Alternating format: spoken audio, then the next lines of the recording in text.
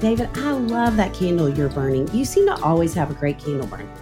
I am very aware of how a room smells. When you've spent over a decade with a 75-pound Labrador Retriever and 2 teenage boys, you start to worry that your house smells like the inside of a gym bag. I would imagine so. You know what I wish we'd had for the last decade? What? That Puro Air purifier we now own and use all the time. I love my Puro Air too. Did you know that indoor air quality can be up to 100 times dirtier than outdoor air? Yes, I lived with 2 teenage boys. I can 100% testify to that. In 30 minutes, this device will remove allergens, dust, smoke, dander, and gases from the room. Gases from a preteen boy? I'm dreading when my nephews start making those gases. Just you wait. Thankfully, Puro Air uses a stronger type of filter called HEPA 14 that filters pollutants at a microscopic level and is backed by scientists from Harvard and MIT. You wouldn't drink unfiltered tap water, so why would you breathe unfiltered air? Thanks to my Puro Air purifier, I feel like I can breathe again. Check it out at getpuroair.com. That's GETPUROAIR.com. One more time, getpuroair.com. Check it out now.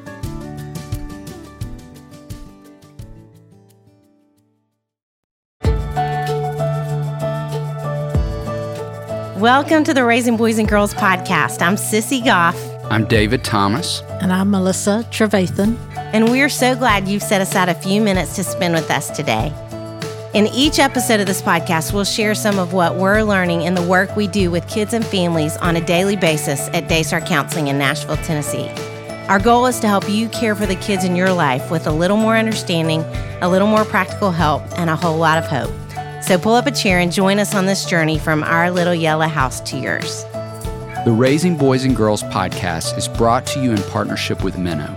Minnow provides meaningful screen time and shared experiences for families to help you grow in your faith together. Check them out at podcast.gominnow.com. That's podcast.gominno.com. Hey, David Thomas. Hey, Sissy Goff. So fun to be back. It is. Except this isn't going to be a very fun episode. But important and hopefully informative. Yeah, ooh, that's good. Important and informative. That's true.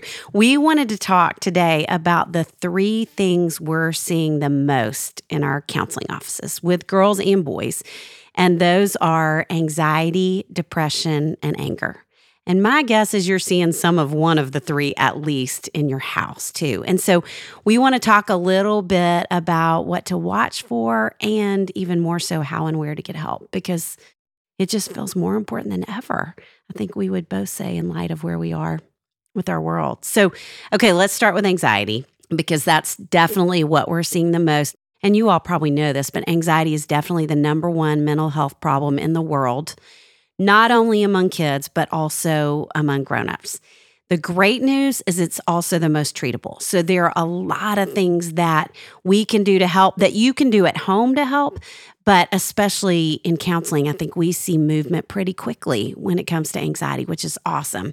And y'all likely know this, but I have written 3 books on anxiety in the last year and a half and about to start my next. And I did a lot of research. I think at this point I have read 35 books on anxiety. I've become a certified anxiety specialist twice over. I don't know if you knew that. I did not know that. It's really fun. Not really, but in all of that research, the definition of anxiety I came up with, that's a very much a layman's term, is that anxiety is an overestimation of the problem and an underestimation of themselves. And we are seeing it so much with kids. And it often looks very different in girls and in boys. And so I want to talk about really what it can look like in each. David's going to jump in about what it looks like in boys. But with girls, I feel like most girls who are anxious lean towards one side of a continuum that I would say on one end are the exploders and on the other end are the imploders. And the exploders, when I sit with those parents, they're using words like demanding, manipulative, angry, controlling, and especially for younger girls. I cannot tell you how often I sit with parents. They feel like they're at the end of their rope with their kids, and it feels like their kids are just being difficult. And the more we talk about it, one of my first questions is always, tell me when it's coming up. What are the trends? What are the themes you're seeing in it? And it so often is when those kids have to make a transition quickly, when there's unpredictability, and when they feel out of control. And in the absence of kids having healthy coping strategies, control becomes their primary coping strategy. It does for us too. I can lean that way every so often. I don't know about you, David. Me too. Maybe in our oneness, we get that way, especially. But I think with those kids, we want to be really aware of if there are anger outbursts, if they're becoming really controlling, really rigid, really frustrated with us, if all of a sudden we change the schedule at the last minute.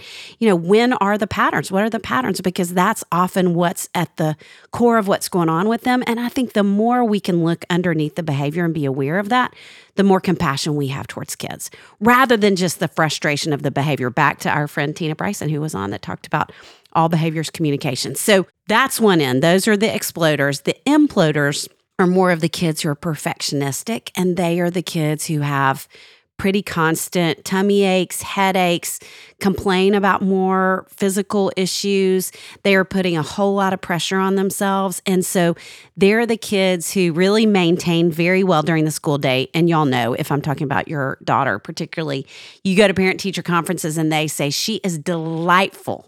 I wish every child in my class acted like your daughter. And you're thinking, well, that's not who I pick up from school. But it's interesting because I think that lends itself to another one of the statistics, that is girls are dealing with anxiety twice as much as boys, but they're taken in for therapy less. And I think it's so often because at the root of this perfectionism and pressure that so many girls feel, there's anxiety, but it makes them fly below the radar and want to please and want to do the right thing. And so those kids, we often miss what's going on with them. And in fact, we don't only miss it, but that behavior gets reinforced. And so we want to be aware if they're leaning towards more exploding or imploding, and how we can lean in and help. So that would be one of the ways to identify it with girls. Another would be what I would call loops and questions. And y'all may have heard me say this before, but I feel like with kids who are anxious, they have these thoughts that are like the one loop roller coaster at the fair. We all have thousands of intrusive thoughts every day about all manner of things. Realistically, 80% of our thoughts are negative, and 95% of those thoughts are on repeat. And so these kids are having these negative, intrusive thoughts that just circle around and around and around, and they can't get whatever it is out of their head. What the schedule's supposed to be like, if you're going to be okay when you're away from them, their stomach hurts it a little bit, and maybe it's about throwing up, maybe it's about the pandemic. It could be anything that they're looping on, and it's often the worst thing they can imagine happening developmentally.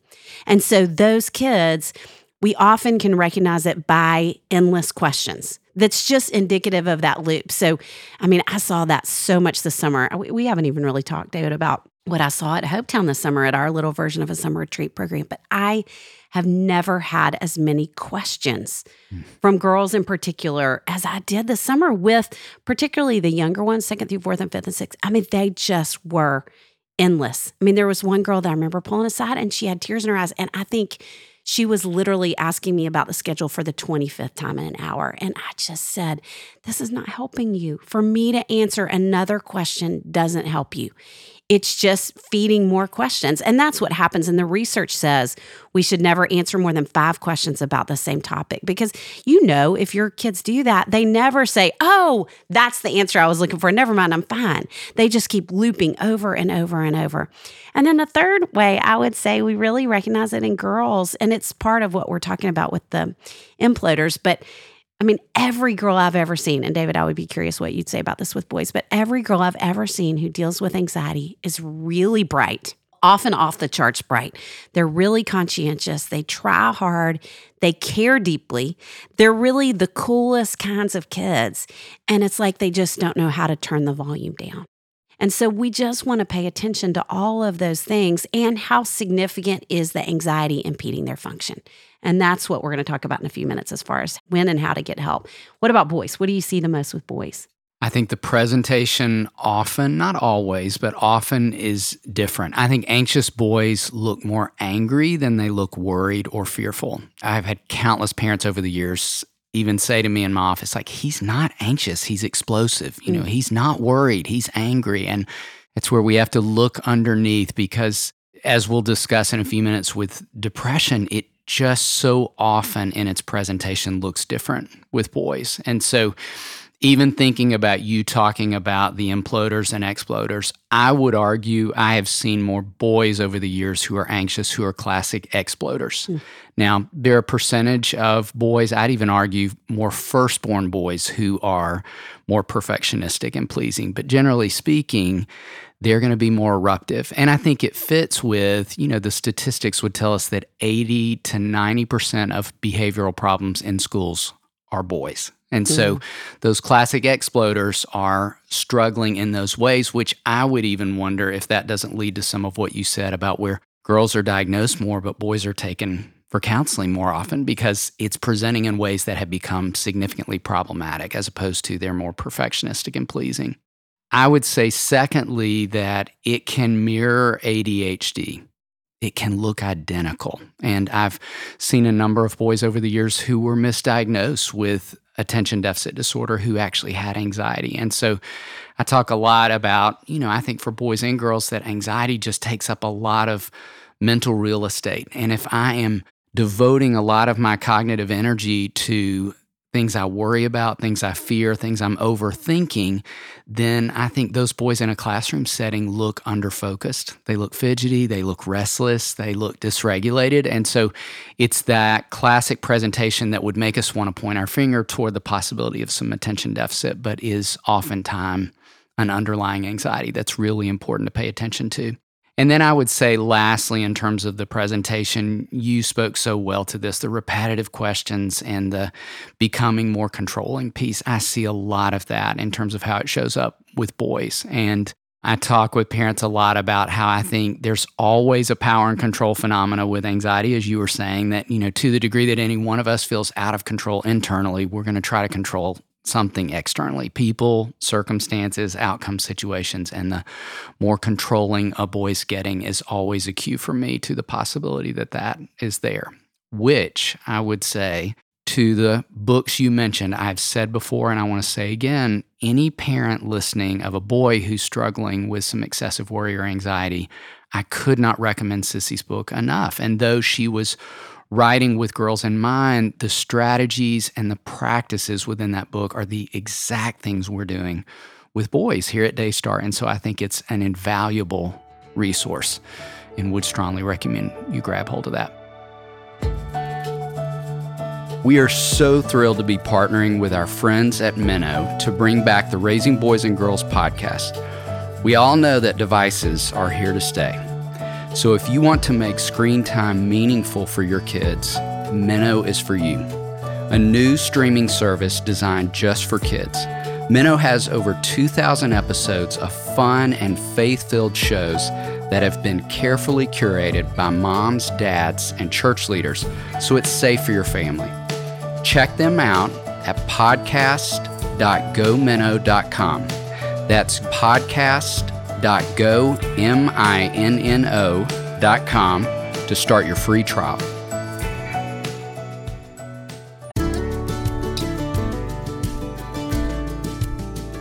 David, did you get your taxes finished? What did you say? What are you eating? Okay, I am obsessed with these new Chipotle barbecue kettle chips. Will you share? I would have, but they are all gone. Where'd you get them? Thrive Market. How much do we love Thrive Market? I could record an entire podcast about that topic. You know who else loves Thrive Market? Patches. She loves the surf and turf meaty littles from the Honest Kitchen. I love that Patches has a surf and turf situation going on. From pets to kids to grown-ups, everyone can find things they love at Thrive. Thrive Market is my go-to for all my grocery and household essentials, and the convenience of getting everything online then quickly shipped to my doorstep is a huge time saver. I love that Thrive Market carries brands with the highest quality ingredients and sourcing methods. They restrict hundreds of ingredients across their food and cleaning categories, and I can use their on-site filters to suit my lifestyle needs. Whether you're looking for organic kid snacks, low-sugar alternatives, or gluten-free pantry essentials, you can curate your own shopping experience with a few clicks. And as a Thrive Market member, I save money on every single grocery order. On average, I save over 30% each time. They even have a deals page that changes daily and always has some of my favorite brands. David, how much did you save on your last order? I saved $32. I saved over $12.67. How much did Patches save? A lot. She's ordering more than I am.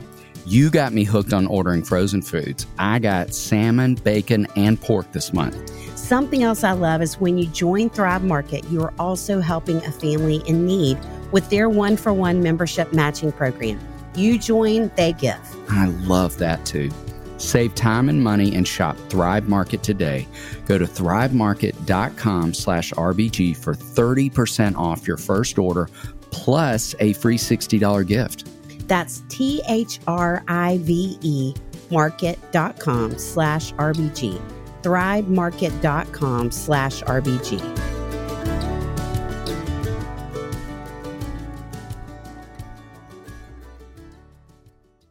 Okay, let's talk about depression. And I think we both have felt concerned in the last year and a half, and really probably both seen this anxiety skyrocketing. And then the longer the anxiety has hung around for kids, it feels like it's bleeding into much more depression. Yes. And statistically, pre-pandemic, we were at 8.5% of children and adolescents were depressed. Now we're 1 in 4.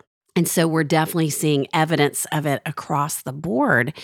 It really was so interesting to this summer, not just spend an hour a week with different kids, but to live with kids at Hopetown. And I saw it in spades. I mean, the anxiety, and it was fascinating because it was definitely more anxiety among the younger ones.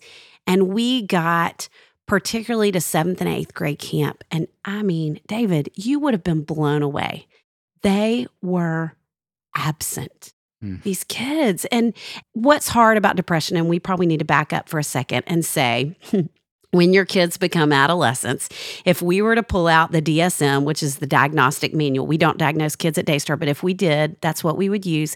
And if we were to read to you either what it looks like from a diagnostic standpoint to have depression or even bipolar depression, it looks a lot like adolescence just in general because their hormones are raging. I mean, there's so much happening inside of them that there's going to be a shift in them. And we're going to talk about specifically when to pay attention to it.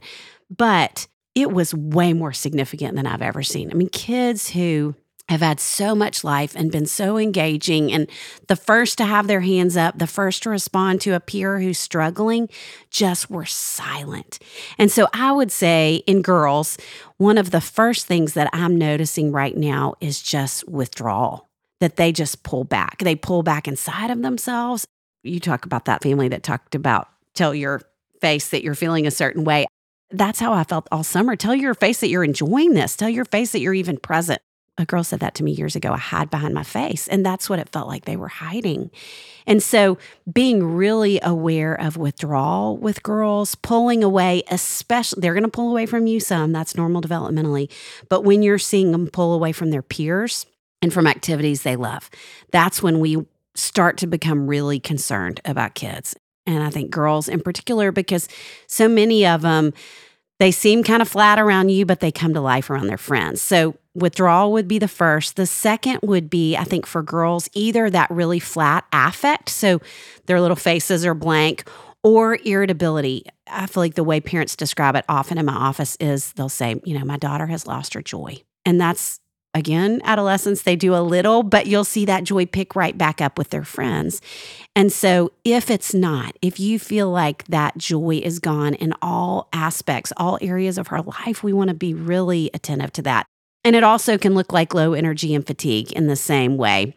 And then third, I would say, if your daughter is exhibiting pervasive feelings of sadness or hopelessness, I think about Proverbs 13:12 about hope deferred makes the heart sick. We are living in a year and a half of hope deferred, all of us. And so, of course, they're feeling this way. So if you feel like that's going on with your child, And especially if there's any talk of self-harm or suicide at this point, and you're going to talk more about this, but I think at this point, you definitely want to take them to get help as soon as you possibly can. I don't know if you have felt that way, David, but I think I'm just taking everything that even sounds like depression more seriously than I ever have in this day and time. Yes.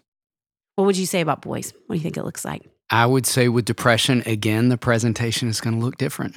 When we even think about depression, we often think of sad, withdrawn, lethargic, and certainly boys could present in those more classic ways. But generally speaking, they often look more irritable and disgruntled. It's like a low-grade discontentment. That's often what I will see with boys. And so watch for all those possibilities that could trip us up because it's not the classic presentation as we understand it first. Second, I would say it mirrors development. I think boys can many times be hard to reach on a good day. Under the best of circumstances, they don't necessarily as instinctively talk about their internal experience. And so it can be even harder to track that with boys, particularly as they move into pre and mid-adolescence, because just out of who they are and how they're wired, they're going to be a little less likely to share their experience. And so I think it can understandably in that space developmentally scare parents even more. And we'll talk about what to do with that in a few minutes. But one thing I would say within it is that what I call inward movement that is instinctive with boys, they have to learn and practice what I call healthy outward movement that is not as instinctive. And that's not saying he has to all of a sudden be great and enjoy and love sitting around the dinner table and talking at length about his day, but it is to say learning enough healthy outward movement so that he doesn't turn inward on himself in ways that, again, I think are instinctive oftentimes for boys and can become more of a breeding ground for depression. The last category would be something you spoke well to, and I see a lot of it with boys. It's just losing interest in things he once enjoyed. A sport he loved to play, all of a sudden he has no desire to play at all. That is a red flag. And I want to point out, that's different than him saying, I don't want to do this anymore and I want to try something different. I'm not concerned about that. A boy who's like, I'm kind of done with lacrosse and I want to try this.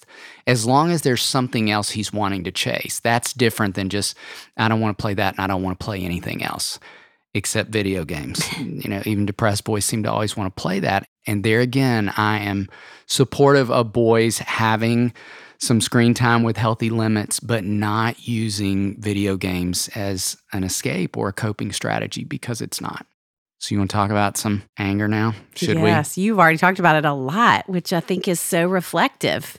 As you're talking about it, I think that is not where girls go naturally. And so to me, if there is a lot of anger, it is always a signal that there's more to the story. And I think for younger girls, it's interesting. I think I've had this conversation in the last 2 weeks, probably 5 times with parents, that I think girls are more perfectionistic than they've ever been. And for younger girls who can lean that way, they will often get angry at you and you'll get more of the brunt of that. And this is going to sound a little crazy. Just hang in there with me for a minute. I don't know if any of you are perfectionists out there, but often parents will say to me, I never would have said those things to my parents. I would have never felt that free to get angry with my parents. And what I think happens often for girls is when they're younger, the anger that is fueled by anxiety is directed outward. And there is an age that it shifts to inward. And so if your daughter is becoming angry with you, it is actually fantastic because I wish as a perfectionist, I had directed some of mine outward younger because I think my parents could help me work through it. And so if you're getting some of it, you have an opportunity to help her learn to manage it and deal with it in a way that you won't once it turns inward. And so we want to be aware for girls if it's directed outward, again, that there's more to it, that there's a deeper reason because girls do want to please. And so if something's significant enough that it's pushing them past wanting to please and letting that anger out, then something really is going on for her. And so that's one thing I want to think about is for younger ones that it's going to be directed outward. And secondly, I would say girls are just so hard on themselves. We want to help them learn how to process that part of things, of being hard on themselves. And often they will have anger outbursts that are about something stupid.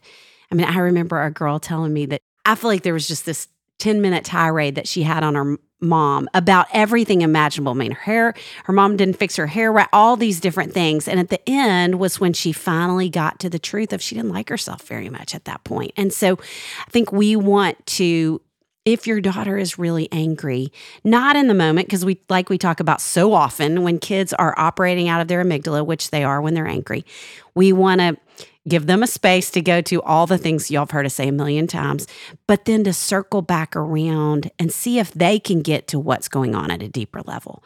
Because again, there's more to it if it's coming out in that way. And then the third thing I would say is, as you're looking at things that can be deeper, I mean, if they have a really short fuse, which some girls are going to have a shorter fuse. And like David talked about, anxiety and ADHD symptomatically are almost identical.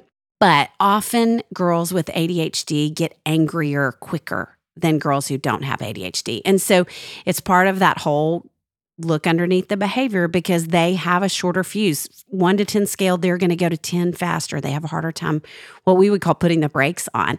Basically, all of that to say girls are so relationally wired that if they are allowing anger to come in between your relationship with them, or especially their relationship with their peers, when girls are having anger outbursts with other kids, that's when I think it's probably time to take them to see somebody because there's more to the story. And we want to help them get underneath that initial behavior because they're not going to be able to on their own. Yeah, I think that is such a great point of where that would be a cue for you with girls that there's something more going on. And anger is so familiar and common with boys, as I've been saying with anxiety and depression, that it just might mean it's Tuesday. It's just a normal day. Well, I should have said it could mean that girls are about to start their periods if they're older, because that would make a Tuesday make sense too.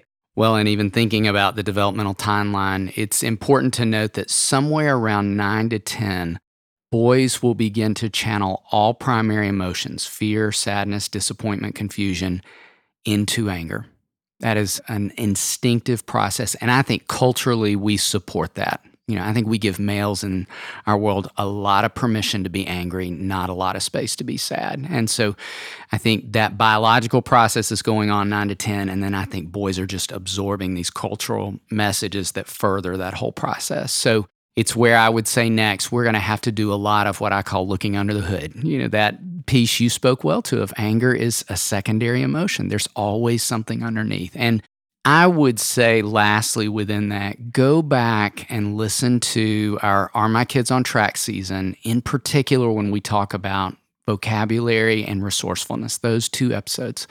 I don't think we can lean in far enough with kids in general, boys, I would argue in particular, because it's so difficult for them to identify exactly what it is that they're feeling and can just cover over so much of that with the anger piece. So I'd really labor long and hard with those 2 milestones in particular with boys when it comes to anger.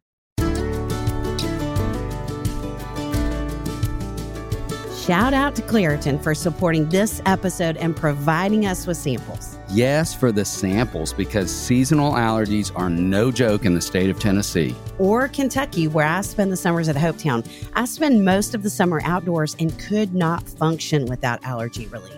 Luckily, for those of us who live with the symptoms of allergies, we can live Claritin Clear with Claritin D.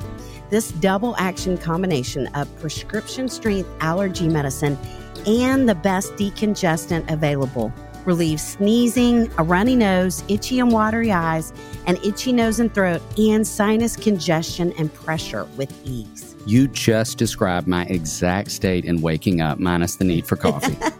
I've been taking Claritin D for my allergies for years, and it's been an absolute life changer. I can be outside with the kids at camp without my eyes watering like a fountain, and I can speak without feeling like a frog has jumped into my throat.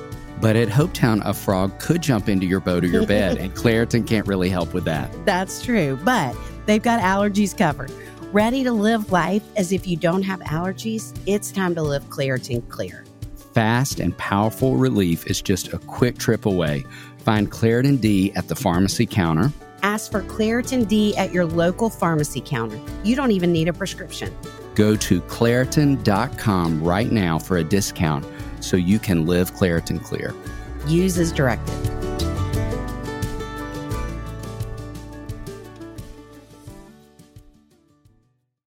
This episode is brought to you by Shopify. Whether you're selling a little or a lot, Shopify helps you do your thing, however you cha-ching. From the launch your online shop stage, all the way to the we just hit 1 million orders stage. No matter what stage you're in, Shopify's there to help you grow. Sign up for a $1 per month trial period at shopify.com/special offer, all lowercase. That's shopify.com/special offer. What about when to look for a counselor? What would you say? We thought it could be really helpful for our intentional practices today that we just spend some time talking about when to seek help and how to find a counselor, that feels so important as we're discussing these things that we're seeing so much of. And I would say a first rule of thumb is look for patterns, whether it's anxiety, depression, anger, look for patterns. Is this more of a one-time struggle, an episode, or is this something that's becoming chronic and consistent? And that's really key, is, asking questions like, is it just problematic? Is this troublesome? Or is it debilitating? Is it getting in the way of daily functioning? So, for example, with anxiety, a lot of kids develop what we call school avoidance. It's one thing if they just get a little teary and are fearful on the drive to school and walking in the building. It's another if they can't get in the building. If it's becoming debilitating, if it's becoming chronic and consistent, that's when we want to think about reaching out for help. Second would be going back to what we said about assess interests. Have they lost interest in friendships, activities where they were once really engaged, and we can't connect that to a specific circumstance? Kind of like I said, I'm kind of done with lacrosse and I want to go on to a different sport. So watching for evidence of that, particularly with peers and adolescents, because I think that is such a significant developmental need of engagement with same-age peers. And so if they don't have interest in that space, that's worth leaning into. And with all that, I would lastly say, when in doubt, if you find that you are circling around some of the same questions or concerns, I want you to consider doing a consultation. Do that with your pediatrician. Reach out to a trusted source. We've talked before about how that's a huge part of what we do here at Daystar with parents in other cities, states, and even other countries. We've done it with parents across the globe and do that by phone or through Zoom, where we can just sit down and talk about what you're observing, what you're seeing, and if those things seem to be moving beyond problematic into some really concerning space. So just to put another set of eyes on it, I think is a great rule of thumb that could give you as parents peace of mind, and we can help define kind of a roadmap for moving forward. I love this thought. How about finding a counselor if you're in another city? Well, let me just preface that to say we wish we knew. I wish we had a database of every fabulous counselor in every city, and we don't, and we can't. But there are a lot of really great ones out there. And so a few things we would recommend if you're wondering, how do I find the right counselor for my child? So the first thing we would say is to ask your pediatrician, your school, or your church. And really, you could call all three, because then if you hear a name more than once, you know that's a name to go ahead and check out. So those are three great places that will know resources and often will have vetted them. Like, we don't refer out of Daystar until we've not only met the person, but we have had families that go to see them. And a lot of schools and churches and pediatricians' offices are going to do exactly the same. So that would be first. Second would be to ask some trusted friends that you can share some of what's going on. And same thing, if you hear the same name come up, then that would be someone worth pursuing. The third thing we would highly recommend is to go interview the counselor yourself. Get a feel for their office, what the space is like. If you can picture your child or teenager there, get a feel for them, what they're like. And then that gives you an opportunity to ask some questions. And probably the questions we would recommend, you can write these down and take them with you when you go. First, what kind of training do they have working specifically with kids?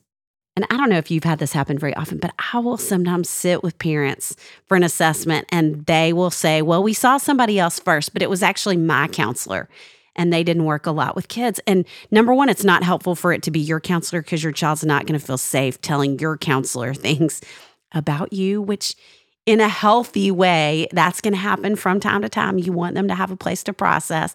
And so it needs to be somebody separate, but it specifically needs to be somebody well-versed in the language of kids. that feels relatable. And so what kind of training do they have working with kids first?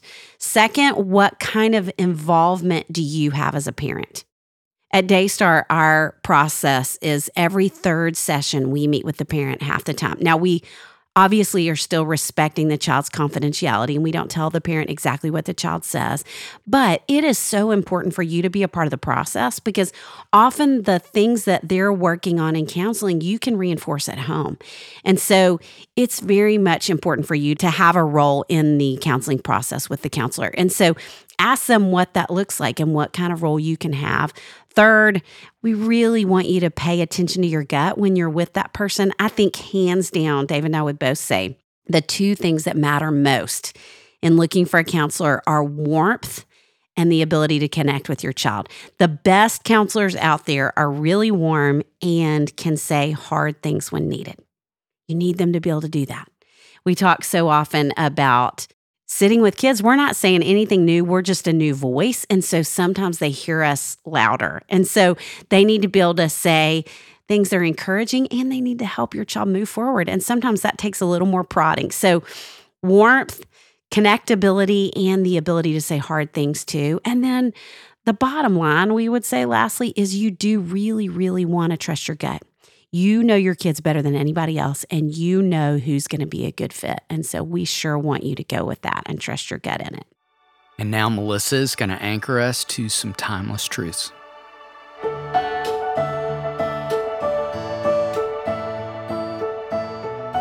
Feelings. Oh, go to the Psalms, where the psalmist, the singers will struggle. They will talk, they will sing, they will fall flat on their face, and they will rise up again with their hands and their heads toward God. I love in Psalm 3:3, when David is running from his son Absalom, he says, God, you're a shield around me.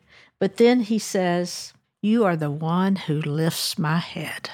I love that image, because so often that's what happens to us. Literally, our heads go down, our eyes go down, downcast, because we're overwhelmed in our feelings, and we don't even know how to name them. We don't really know what's going on. It's some vague sense.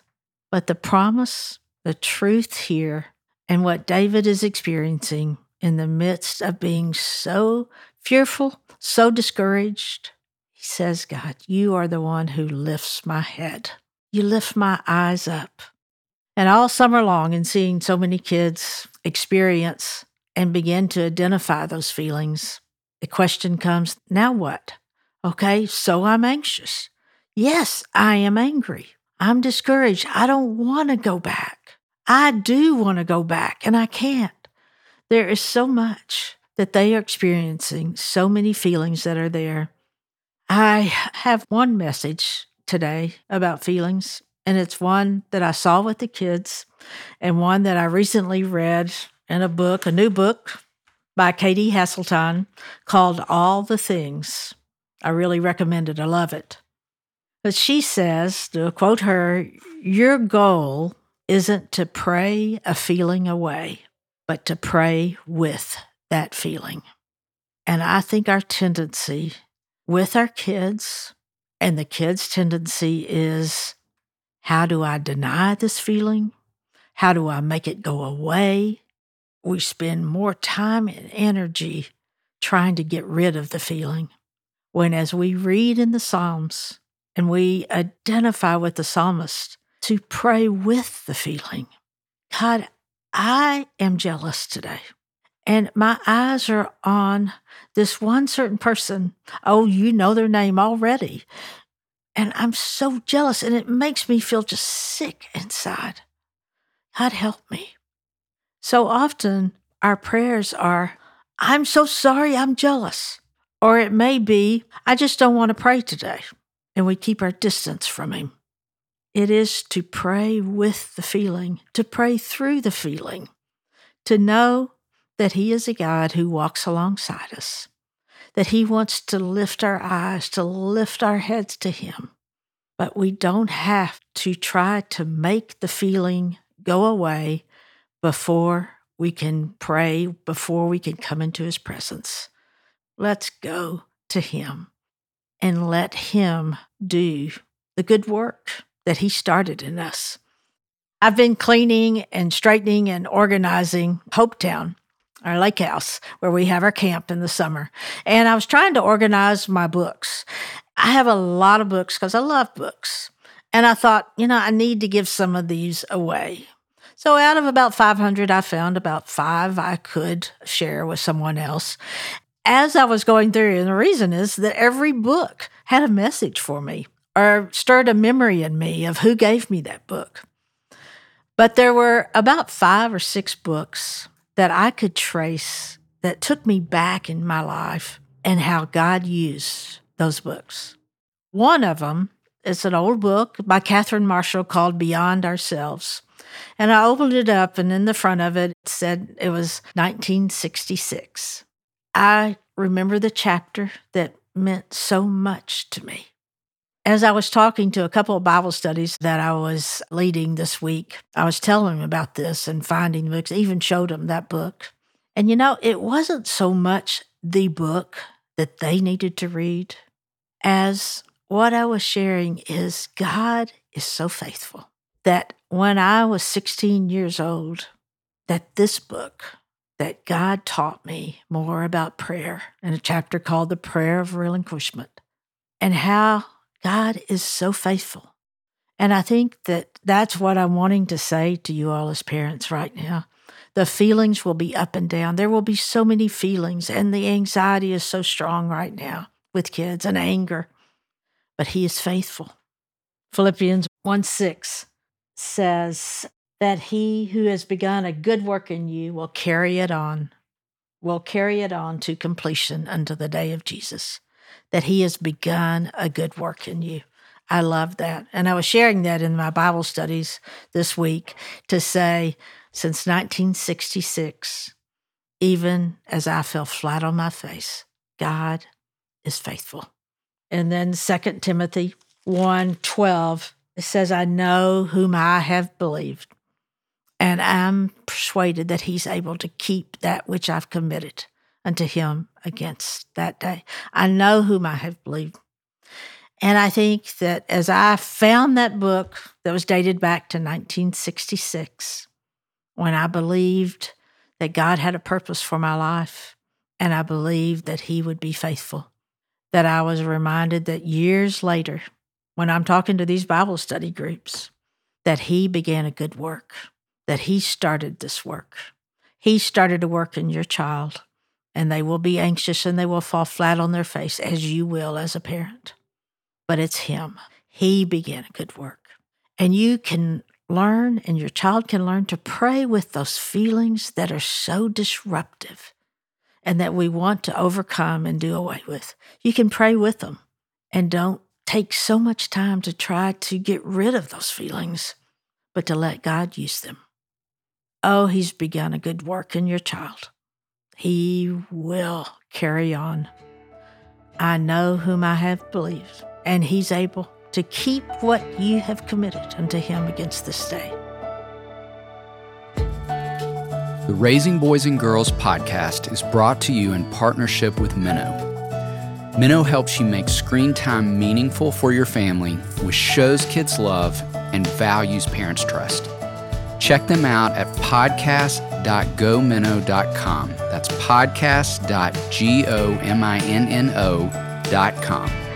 It's our joy to bring the experience and insight we gain through our work beyond the walls of the Daystar House. Join us next time for more help and hope as you continue your journey of raising boys and girls.